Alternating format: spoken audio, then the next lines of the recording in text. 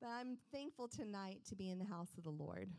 And I love being in his presence. This has been a week, and we'll just leave it at that. How's that? A week that I have found myself on my face multiple times saying, Lord, there are so many things that are beyond my human control. And I am at the point that I can be a control freak. That's the truth, and it's just how it is. And I want, all of the T's crossed and all the I's dotted, and I want to know exactly where we're headed.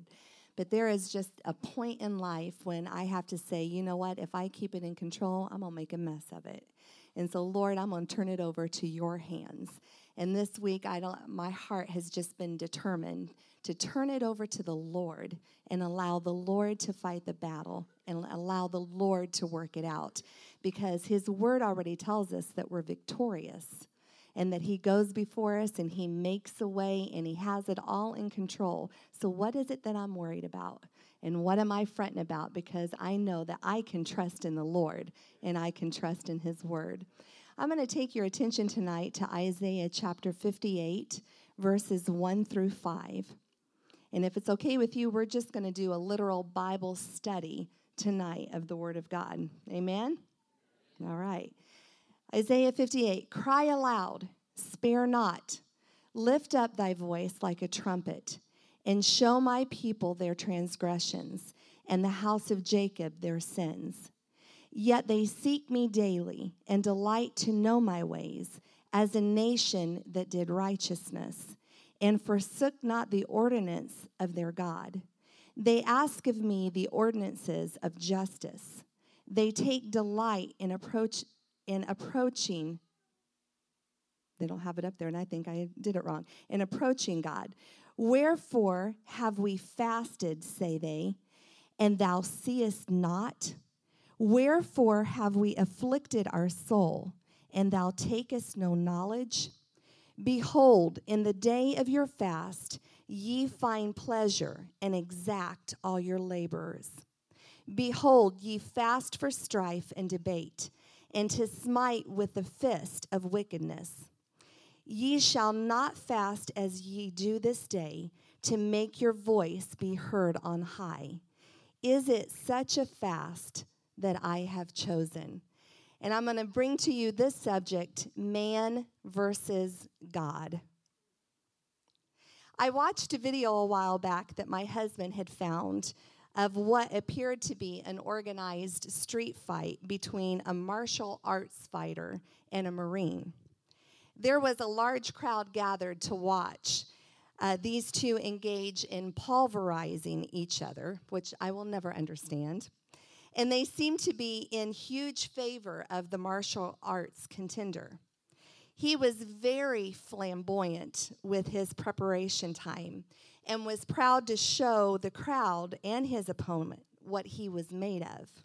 He spun, he flipped, he slung his shoulder-length hair and worked the crowd into a frenzy while his opponent stood aside almost as a spectator himself. Suddenly, the martial arts fighter decided that it was time to engage. He kicked his legs high and began to twirl and flip like a regular superhero would. The crowd screamed and cheered at his superhero powers. But before his head could stop to a standstill, as his flip landed him directly in front of his opponent, his face connected with the Marine's single thrown punch that knocked him out instantly. Probably one of the most entertaining things I have ever seen in my life.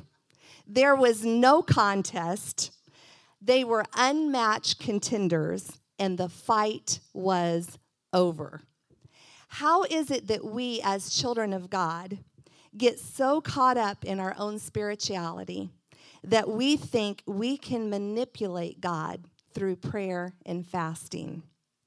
Too often, seasons of prayer and fasting are used as a tool to trumpet our supposed holiness to those around us and an attempt to force God to answer our prayers the way we want them answered and when we want them answered, as though he is obligated to us or can easily be manipulated by us. We're talking about the God of creation, the God that simply flung the stars in space and they landed in perfect formation. The God whose spoken word brings light to darkness, life to the non-existent, and peace and order to chaos. This is the same God who humbled himself from his throne in glory, miraculously created himself a body of flesh, and lived a life that overcame every temptation that was thrown at him, all while performing the miraculous. The God that fulfilled his own word when he said, "It is finished," and became the sacrifice for our sins. This is the God who marched into the depths of the earth and took the keys to death, hell, and the grave with authority and with power. The God of all eternity. There is none beside him, and there is none like him. He is Yahweh of the Old Testament, Jehovah the Lord. He is Adonai, the I Am. He is Elohim, the creator and judge. He is El Shaddai, the Lord God Almighty. He is El Elyonin, the Most High God. He is Jehovah Nissi, our banner. He is Jehovah Rapha, the Lord that heals. Can I get a witness? He is Jehovah Shammah, the Lord that is here and ever present. He is Jehovah Shalom that we sung about. The Lord is our peace. He is Jehovah Jireh, the Lord that will provide. He is Jehovah Sabbath, the Lord of hosts. He is King of kings. He is the great I am. He is Alpha and Omega, and his name is Jesus. God speaks to Isaiah in our text and instructs him to cry out and to not spare anyone's feelings, to show the people their transgressions and their sins. The scripture says that the children of Israel sought the Lord daily. They took delight in knowing his ways and his commandments. They appeared as a people who sought to do what was right in the sight of the Lord. They forsook not the ordinances. They assembled themselves together in worship. They prayed, they fasted, they heard the word when it was read, and they read the word themselves. They sang praises. They performed all of the outward duties of a child of God. They took delight in approaching God and seeking to be in his presence, but their motives were wrong. Their purposes were selfishly motivated. The children of Israel felt entitled to God answering them. They said, "We have fasted, and you don't even take notice of our efforts. We have afflicted our souls, and it doesn't count for anything to you." Can you imagine approaching the Lord in that manner? But the Lord said, "On this day, you fast to serve your own interests. You do as you please. You still fulfill your fleshly desires. You fast, yet you exploit those that are under you. You oppress them with your ideas of what service and worship should look like. You seek to be forgiven of your debts through your fasting, but you refuse to forgive those who are indebted to you. Quarreling breaks out when you fast. You're ill-tempered and irritable. You lash out in anger. You smite with a fist of wickedness toward those who don't receive your professed doctrine, don't comply with your self-righteous level of worship, and you persecute them for it. Your fasting is nothing more than to force me to hear your voice from on high. The Lord said to them, your motive is to have heavenly power and authority, and it will not get my attention. God spoke to the children of Israel in verse 5. Do you really think that your type of fasting is a fast that I chose? A fast is a day to afflict your souls, to bring you to godly repentance and true sorrow for your sins, which are many. If a fast does not bring about true repentance, where God can reveal to us personally the things in our flesh that need to be dealt with and put away, it is not a fast, it is a mere diet. True godly sorrow that works repentance in a man's life is more than just hanging your head low and putting on sackcloth and ashes for everyone to see. Your fast is a mere ceremony, the Lord was saying, that does not bring about real change, and it is not acceptable to Him. God said, let me describe the purpose of fasting that I have chosen.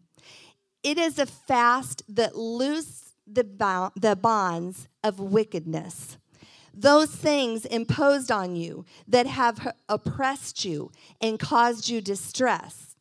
It is a fast that things that have caused your conscience to be bound and has kept you from freedom in Him to be broken. Those bonds are the things that have placed you or that have been placed on you that have stinted your growth in Him. They are things that keep you from freely worshiping God. To undo the heavy burden is the purpose of God's fast. It is to lift, I'm sorry, I skipped over my stuff, to lift the obligation of sin that you carry. It is a fast that will let the oppressed go free. Those that have been subject to the harsh confinements of sin and the judgment of the accuser. Freedom can be granted through God's kind of fast. It can break every yoke. Anything that is not authorized by God can be broken through God's kind of fast. The one that Jesus sets free is free indeed. And the type of fast that He has chosen for His church is the fast that will set you free from the things that you have been dealing with and that have kept you bound. As humans, our nature is to look out for us and ours. When Adam was placed in the garden, he was placed in a perfect environment with all of the amenities he could have ever needed or hoped for. Now, that sounds a bit like heaven to me.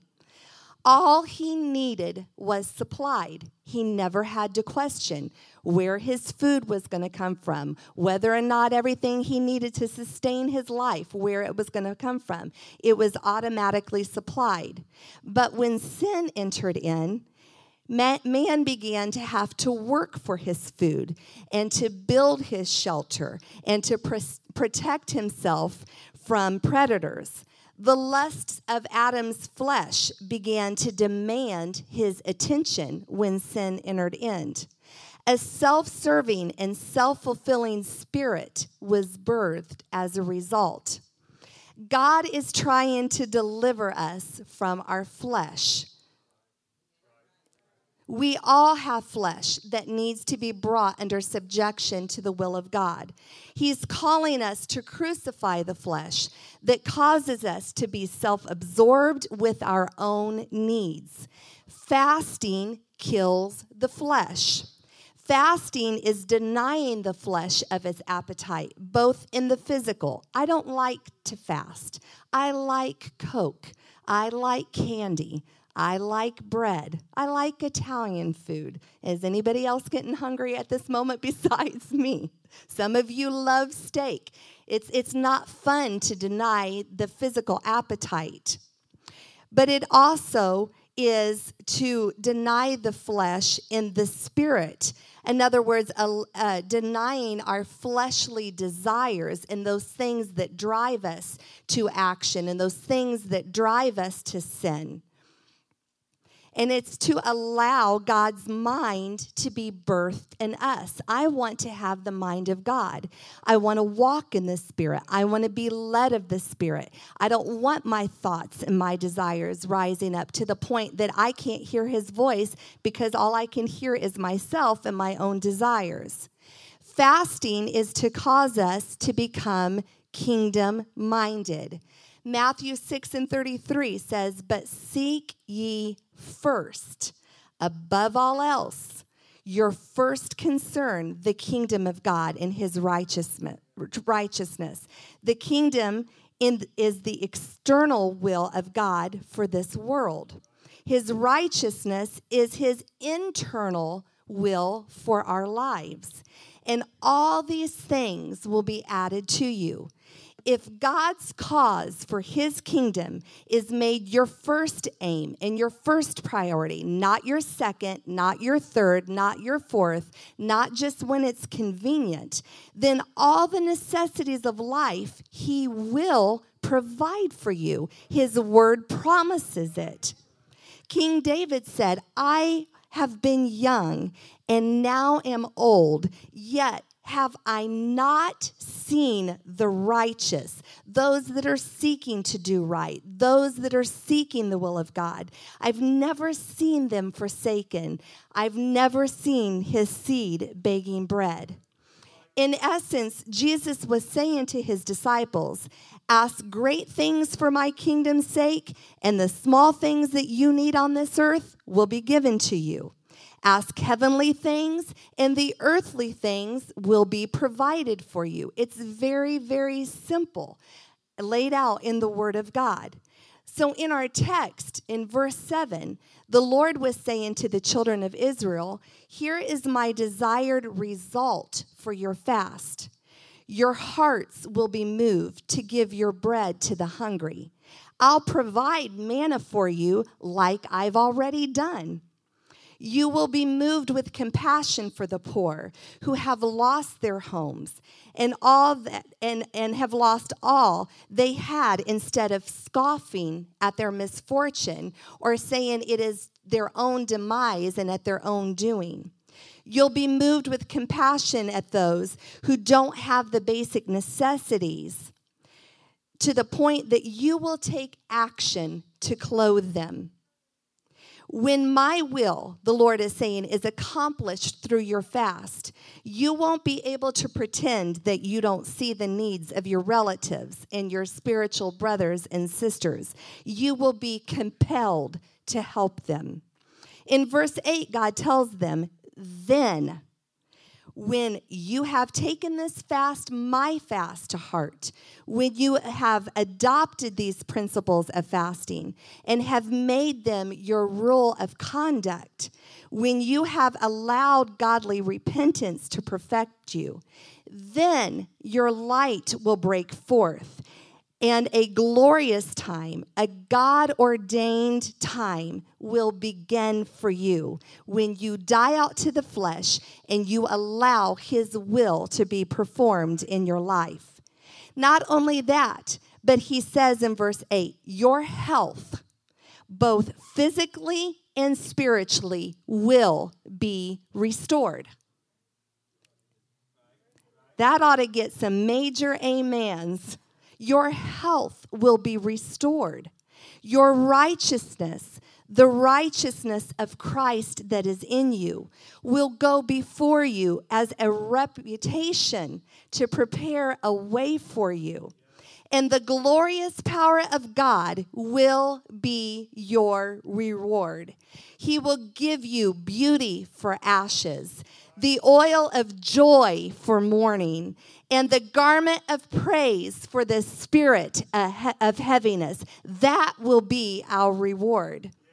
The glory of God is the manifestation of His presence. It is the cloud that led the children of Israel by day and protected them from the noonday sun. And it was the pillar of fire that led them by night, not just to guide their way, but to ward off any predator that would seek them in the midnight hour. The glory of God is the fame of God. It causes admiration. It is distinguishing. It is God's majesty and splendor. When my husband and I were talking earlier today about the stipulations, just one right after the other, that is being placed on the church, I made a statement to him and said, there will come a time when God speaks the word, and it will be undeniable and it will be distinguishable that it was God, that only God could have done it, and everybody will know that God has performed the miraculous for his people. It is the glory of God that is promised to his people.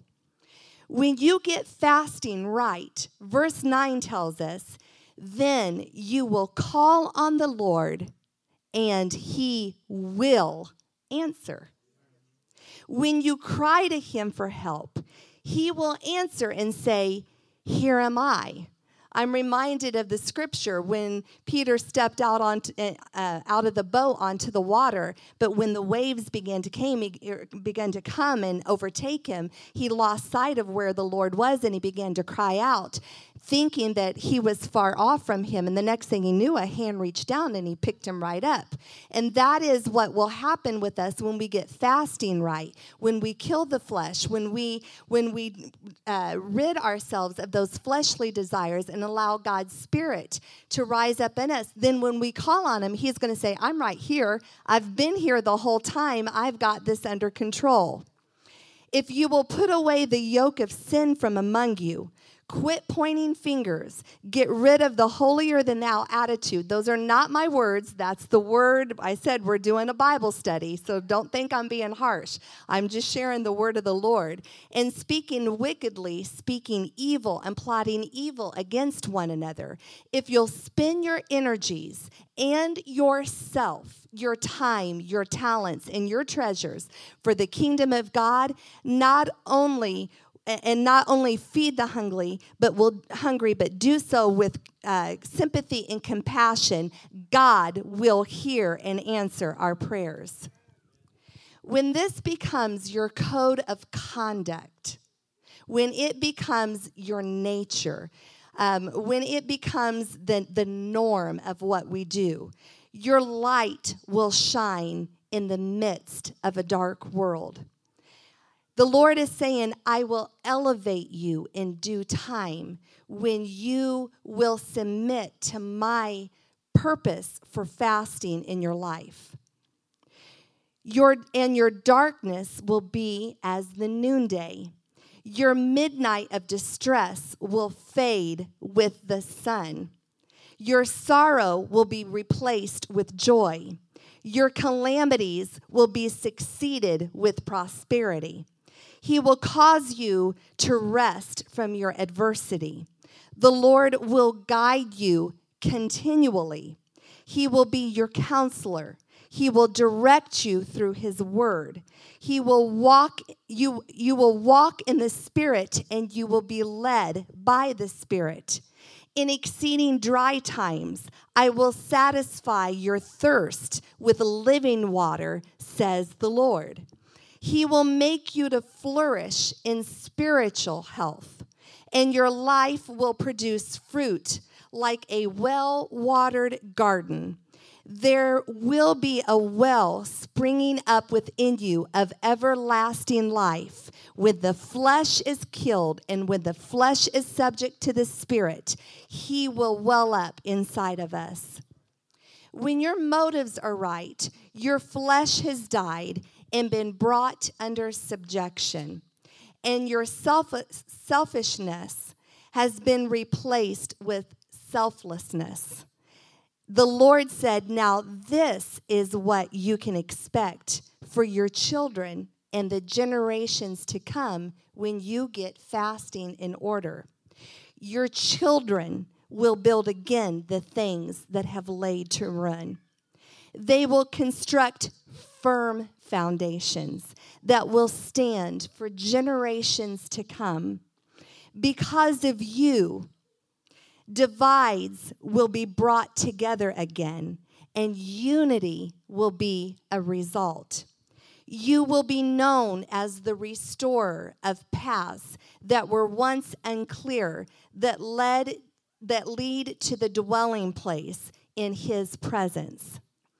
If you will reverence my holy day, if you will turn from doing your own pleasure, if you will delight to serve me and fulfill my will, if you will honor me with your life, if you will allow your words to become my words, says the Lord, then communication with him will become your real pleasure.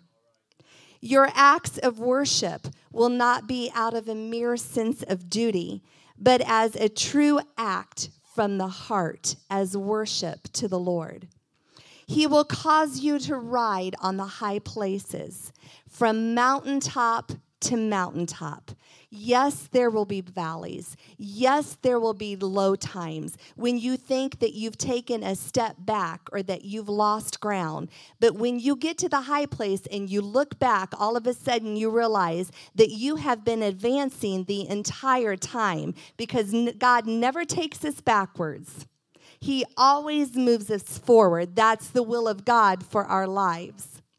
He will give you prominent positions of authority. That's what the word says. Power and dominion. And in case you didn't remember, says the Lord, my promise to Abraham and to Jacob and to Joshua, that everywhere your foot trods belongs to you. That's your heritage too. Your family will be blessed. Your church will be blessed.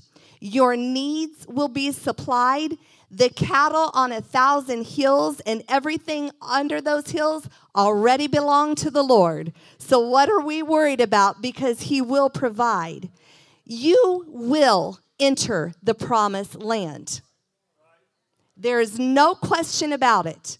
When we get ourselves in line with the Word of God in doing his will, we will at some point enter the promises of God that he has for his church.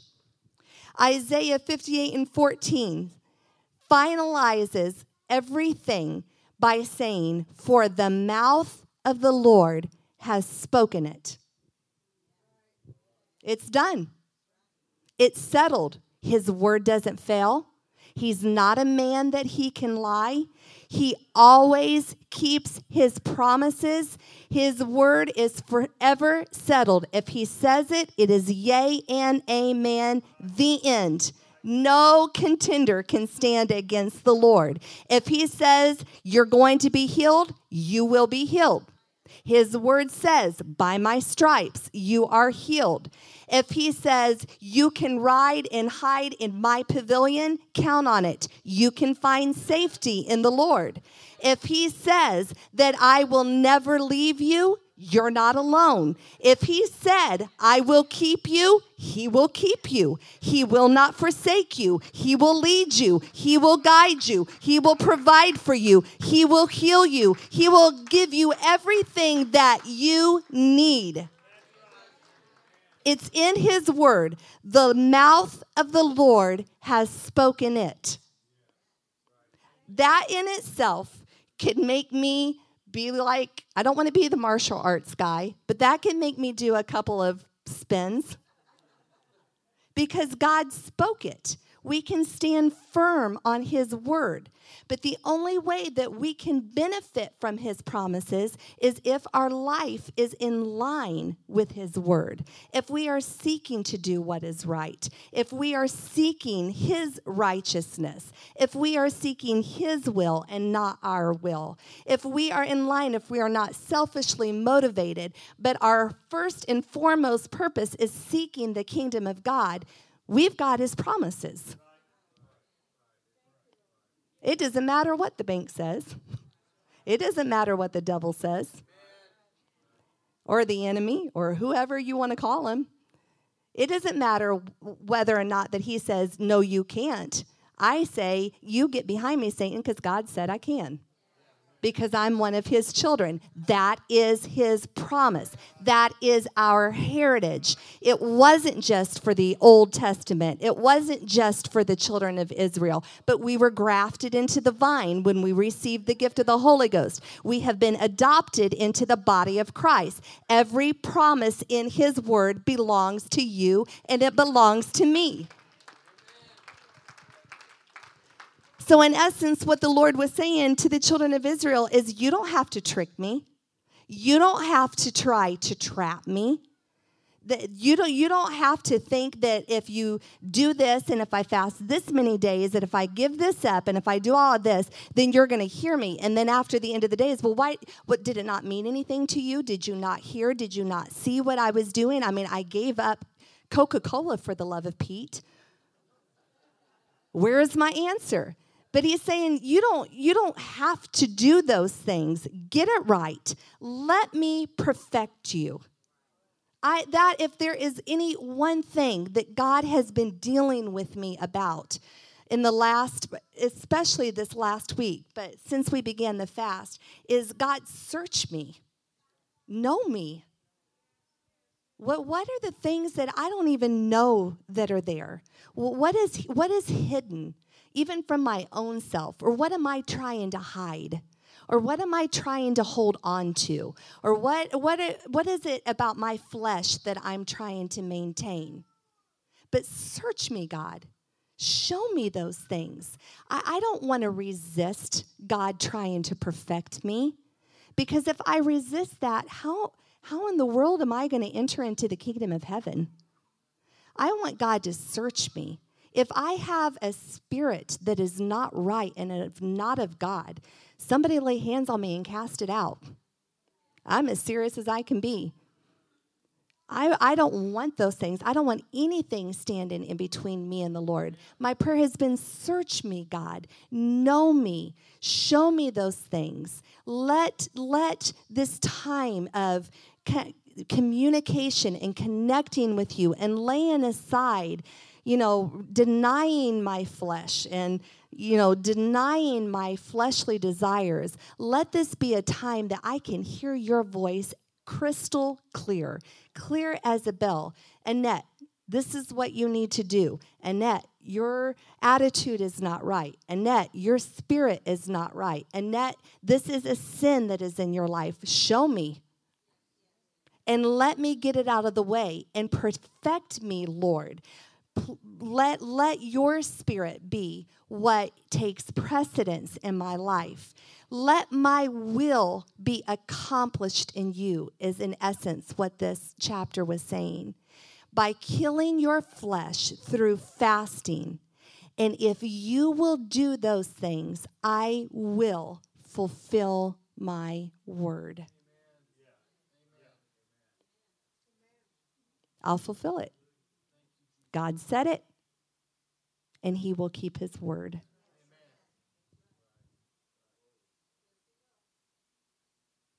I really don't even have anything else to say besides God will keep his word. I'm grateful for that. I rejoice in that.